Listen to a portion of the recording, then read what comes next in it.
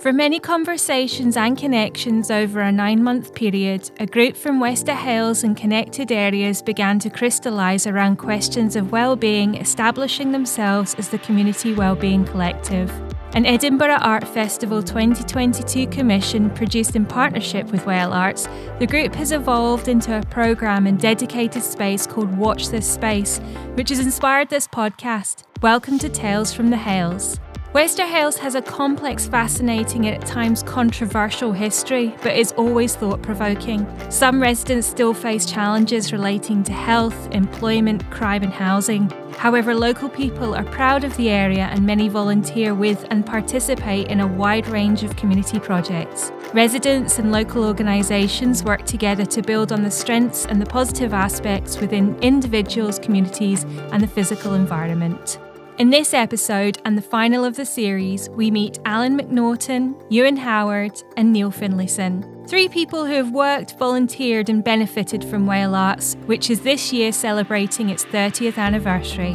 Launched in 1992, Whale Arts, which stands for Wester Hailes Arts for Leisure and Education, was originally based in the Blue Hut on the Murrayburn Greenway. Over the past 30 years, Whale Arts has grown, moving to a purpose-built home in Westburn in November 2000, the same building the organisation works from today. Whale has established itself as the cultural anchor organisation for Wester Hailes. As a community-led arts, charity and social enterprise, their mission is to be the creative heart of a vibrant, thriving community. They act as a conduit between their community and creative opportunities through the direct delivery of projects, programmes and events, and by connecting the community with city and national cultural partners. Let's hear more from Eoghan, Allan and Neil.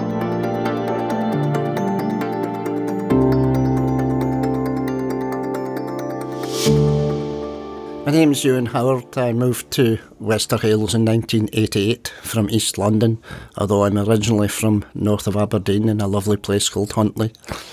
And when I came here, I thought I was only going to stay for a year, but that year has expanded into about 33 of them, and I suspect as many more as the good Lord's going to give me. I'll be here as well. And the reason for that is there's all sorts of exciting things have been going on here for many years. In cycles sometimes, sometimes there's a lot of exciting things, sometimes less so. But I think we're on the upward part of our circle at the moment, and the Community Wellbeing Collective and the space here is a great example of that. My name's Neil Finlayson. I just live up the road from Wester Hailes a wee bit.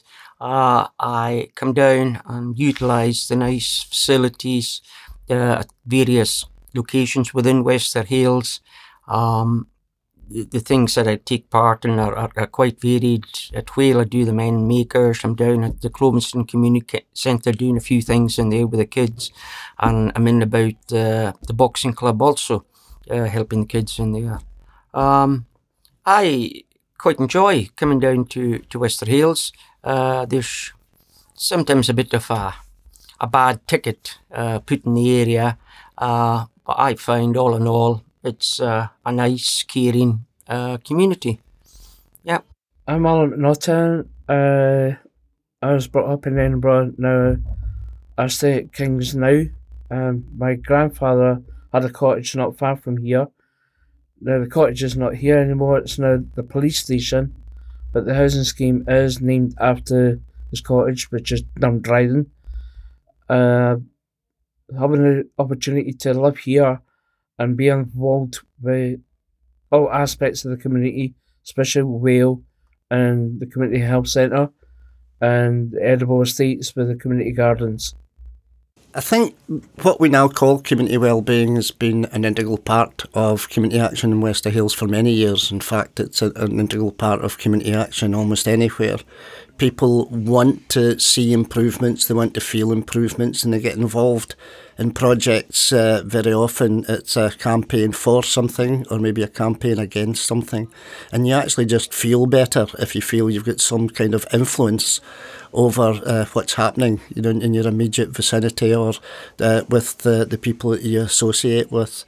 So in the early days in Wester Hailes, there was a wide variety of projects that people would be attracted to. They might be interested in housing or working with young people or improvements for older people, etc., training, employment, health, you name it. And the arts was a very early issue in Wester Hailes, although it wasn't at the time before. It was at the time before Whale Arts was actually started up, but the artistic activity was being carried out in a variety of other ways.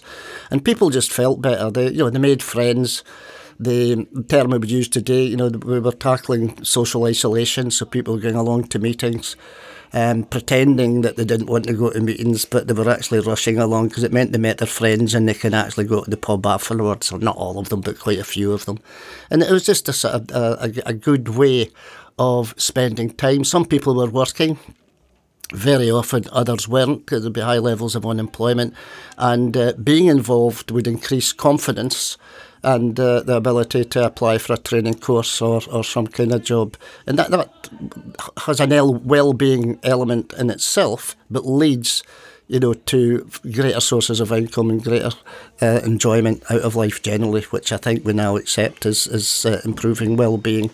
Community well-being, I think, is the collection of individual improvements that can be made by people working collectively together. The term community well-being, it's a fairly broad and perhaps misunderstood phrase.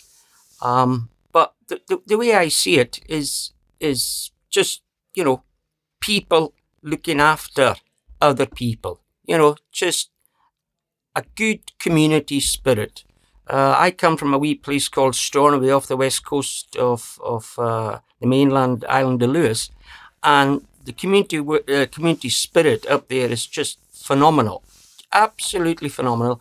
And if only one or two other places, the length and breadth of the country, in fact the world, would take a chapter or two out of what people do up there, the world might just be a better place.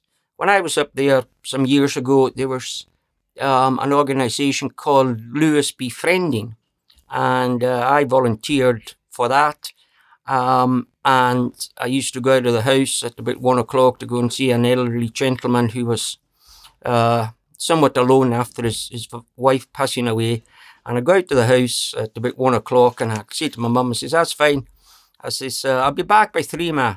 Aye, well, every time I got back, the tea was on the table at 5:30. That's how long it took. Not 3 o'clock, but 5:30. Yeah. And what is rather interesting was there were statistics, I can't remember how long ago, maybe 4 or 5 years ago, about social isolation, that it has a more dramatic effect on your health than it does smoking 20 cigarettes a day. Now, if people want to smoke 20 cigarettes a day, let them smoke 20 cigarettes a day.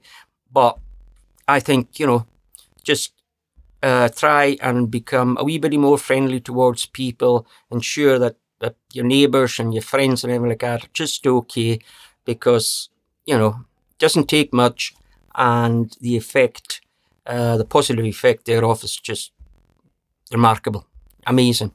And if during the whole process you can make people talk and you can make people smile and maybe even make them laugh a wee bit, then you've done very well. When I was a child, the area we stayed in Hellwood, which is part of Claymiller, and the wifeys used to hang at the doors and or the windows and make sure the kids were okay. We used to play Kirby or football, whatever, or kick the can or tap door run. But the best part, you make me feel old, Alan. Cheers, man. I know, but that's what the community was all about. It was the well-being of the kids and the families. At the time, the churches were still at strength. So you had any problems, you would go to the local kirk, and the committee would get involved. So if you were short of money, they would make sure that you had clays or furniture, and that didn't last long because the church had realised you had to work to get a good, decent living, so they started to ease off a bit. And it wasn't until years later when I joined an organisation and I had an opportunity to go to the Fair Isles up in the Shetlands and to actually help the crofters for 3 weeks. And it's what Neil says, when you join that kind of community, that community well-being was, they made you welcome, but you still had to work, a living, and it was brilliant. It was great. Staying with a crofter, helping them with the ship shearing and barn building, it was just one of the best things. But for here, especially Wester Hills and Cloverstone, Calders and Murrayburn and Hill, is getting all the communities together and showing that if you can do things, you're doing it right, and getting the teenagers involved as well, and asking them what would they like to see being getting done, or would they like to get involved. And if they do get involved, at least they're achieving something. But it's a well-being of the communities. It's not our well-being, it's their well-being, showing them, there's things that they can do. I think some of the challenges is the unemployment here is really high. And there is organisations that you can join.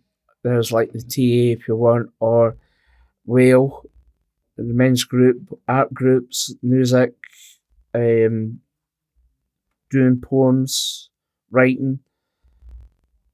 Like Edinburgh Estates, you can join them as a volunteer, helping at the community gardens, or if you want to join the canal boats, if you want to become a volunteer with them, so you'll learn more about the canal in your local area. The challenges in Wester Hailes, they're many and varied. What I find is that there are, as Allan says, a number of different organisations that you can enrol in and help out and become involved, etc., etc., etc. But what I find is that all these organisations, they're relatively small, nevertheless very important. Yeah, they don't seem to be pulling in the same direction. They seem to isolate themselves, and sometimes cross swords with other small organisations. And I think if there was a wee bit more of joined up thinking, within the local area, then there would be, better facilities for all people, and the main and the minimum resource of money, it would be more easily distributed and more evenly used, rather than, 5 people just pulling from the same pot and many of them doing the same or a similar thing. And much of the experience in Wester Hailes is actually traceable back to when people first moved in here, and that was mainly between 1969 and 1974. And there were very few services indeed. The shopping centre hadn't been built, the schools hadn't been built, and the buses didn't come into the estate. And there was a sense of common purpose by local residents saying, this isn't what we were promised, this isn't how it should be. And a lot of people had come here from the Leith area, other areas as well, but Leith in particular, and had experience of trade unions and actually of organising. And they also sort of knew, maybe their neighbours or other people. They didn't always like them, but they knew who they were, and there was a sense of, as I've said, common purpose around that. So very quickly, they started to organise housing campaigns in particular, and one of the first organisations was the Dampness Action Group, because ludicrously a lot of the houses, especially the high-rise blocks, suffered badly from damp. Also found out not long after that they had asbestos in them as well, and there were real problems over construction and the harling of the buildings. So local people did organise, locally in particular, around the 7 sub-areas of Wester Hailes. I know Alan's mentioned several of them, but just to run through them. So there's Dunbriden, Murrayburn, Halesland, Westburn, what was then Park and Drive, but now called Harvesters, and Clovenston, Calders had been built before Wester Hailes, and they didn't have quite the same problems in that they were sort of working alongside Sighthill, although they've subsequently joined Wester Hailes as part of the 7 areas. And one of the other organisations that came about was the Wester Hailes Association of Tenants. And so each of those areas would set up a tenants subgroup that then challenged the local authority and to try to force them campaign in relation to gaining improvements for the area. And they were quite successful. That then evolved into the Wester Hailes Representative Council. So not long after the 60s and 70s, there was quite a sophisticated range of community activities in Wester Hailes, and they still have an influence to this day, even though they don't necessarily still exist. And how successful were these various committees and organisations in getting the improvements undertaken in their houses and accommodation? Although I wasn't here at the time, I've been told, and I believe, that they were surprisingly successful. Good. And that attention was being paid to them because they were very active. There was a lot of that they'd have rallies, or they would attend council meetings, and those were very positive, practical activities that tended to get a response from the authorities.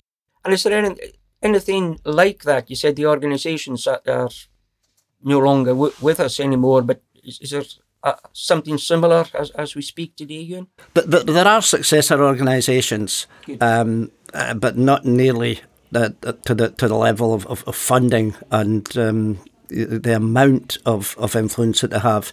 So, for instance, the West Hailes Representative Council that lost its funding in 2008, as did the Sentinel, which was a community newspaper at the time. But after that, there was the West Hailes Community Council. It didn't really last too long. We now have the West Hailes Community Trust that is there to carry out additional activities should funding be available. It's currently involved in the West Hailes Local Place Plan in particular, and recently helped refurbish the town centre that everybody will have seen. The Sentinel has been resurrected as an online community newspaper. So these do exist. The youth agency still exists. The Dove Centre for the elderly, it's survived. The health agency has survived and is much larger. Prospect Community Housing, which was originally Wester Hailes Community Housing Association, it's there. And of course, our very own Whale Arts. Okay, that's good. That things they haven't kind of disappeared or been buried and things, and these organisations still on the go and doing very valuable work. That's good to know. What was it like for the teenagers being through the 60s and the 70s in this area? There wasn't too much around, although there was quite a bit of football activity. And I'm not too sure about the Hibs Hearts thing, so I suspect there was maybe there was close working with both teams, although physically Hearts are closer, so I don't know if that had an influence. There were also quite a few women's football teams, and in fact, way back in the 60s, 70s, this would have been 70s and 80s. Sure it was. And at one point, I'm fairly sure that the Wester Hailes women's football team won, or at least a part of winning the World Cup of whatever sort of grouping that was. And I think it was in Italy, from memory. There was the Woods project, which tended to cater for younger people on the west of Wester Hailes, and then the youth agency and the Pyramid Youth Centre for youngsters on the east side. So a bit like West Side Story, I suppose. And there'd been a lot of other things as well, but as usual, not nearly enough. A lot of energy went into training, and there was a youth opportunities scheme and the West Hailes Management Agency. So there were a lot of training opportunities, much more than you'll see nowadays. just recently, I can't remember how I came across it, Whale Arts. I stumbled across the organisation. I became a member of the Whale Arts. I might have done it a wee bit sooner, but there was that awful thing called COVID-19 floating about, and that fairly curtailed many people's activities, quite rightly also. And I joined that and have become quite involved with various things. I put my nomination forward to become a board member, and that's still pending. There's a wee group of gentlemen that meet on a Wednesday called Men's Makers, and there's about half a dozen or 8 of us turn up each Wednesday at 11 o'clock for about 3.5 hours, 4 hours, and we basically do boy stuff. Knock about with bits of wood, put screws and nails into things. If there's a piece of metal that we can turn into a wee bit of art, then we do that. I've been busy over the last wee while. I've been making some bird nesting boxes. And then over the next few months, I hope and anticipate to make some bird feeding tables. And I'll distribute them by some manner of means, before the winter comes, and that'll be quite good.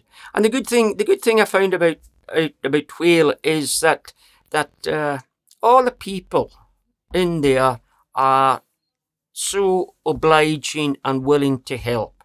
They're always asking how you are and this and that and the whole carry on, and asking about your well-being. Yeah, and if there's anything that they can do to help, by golly, do they bend over to help you. They're just fantastic. They're just fantastic. In fact, I'd go as far to say that the grumpiest person in Whale is me. Yeah, everybody else is just on cloud 9, as close to heaven as you could physically get on this earth.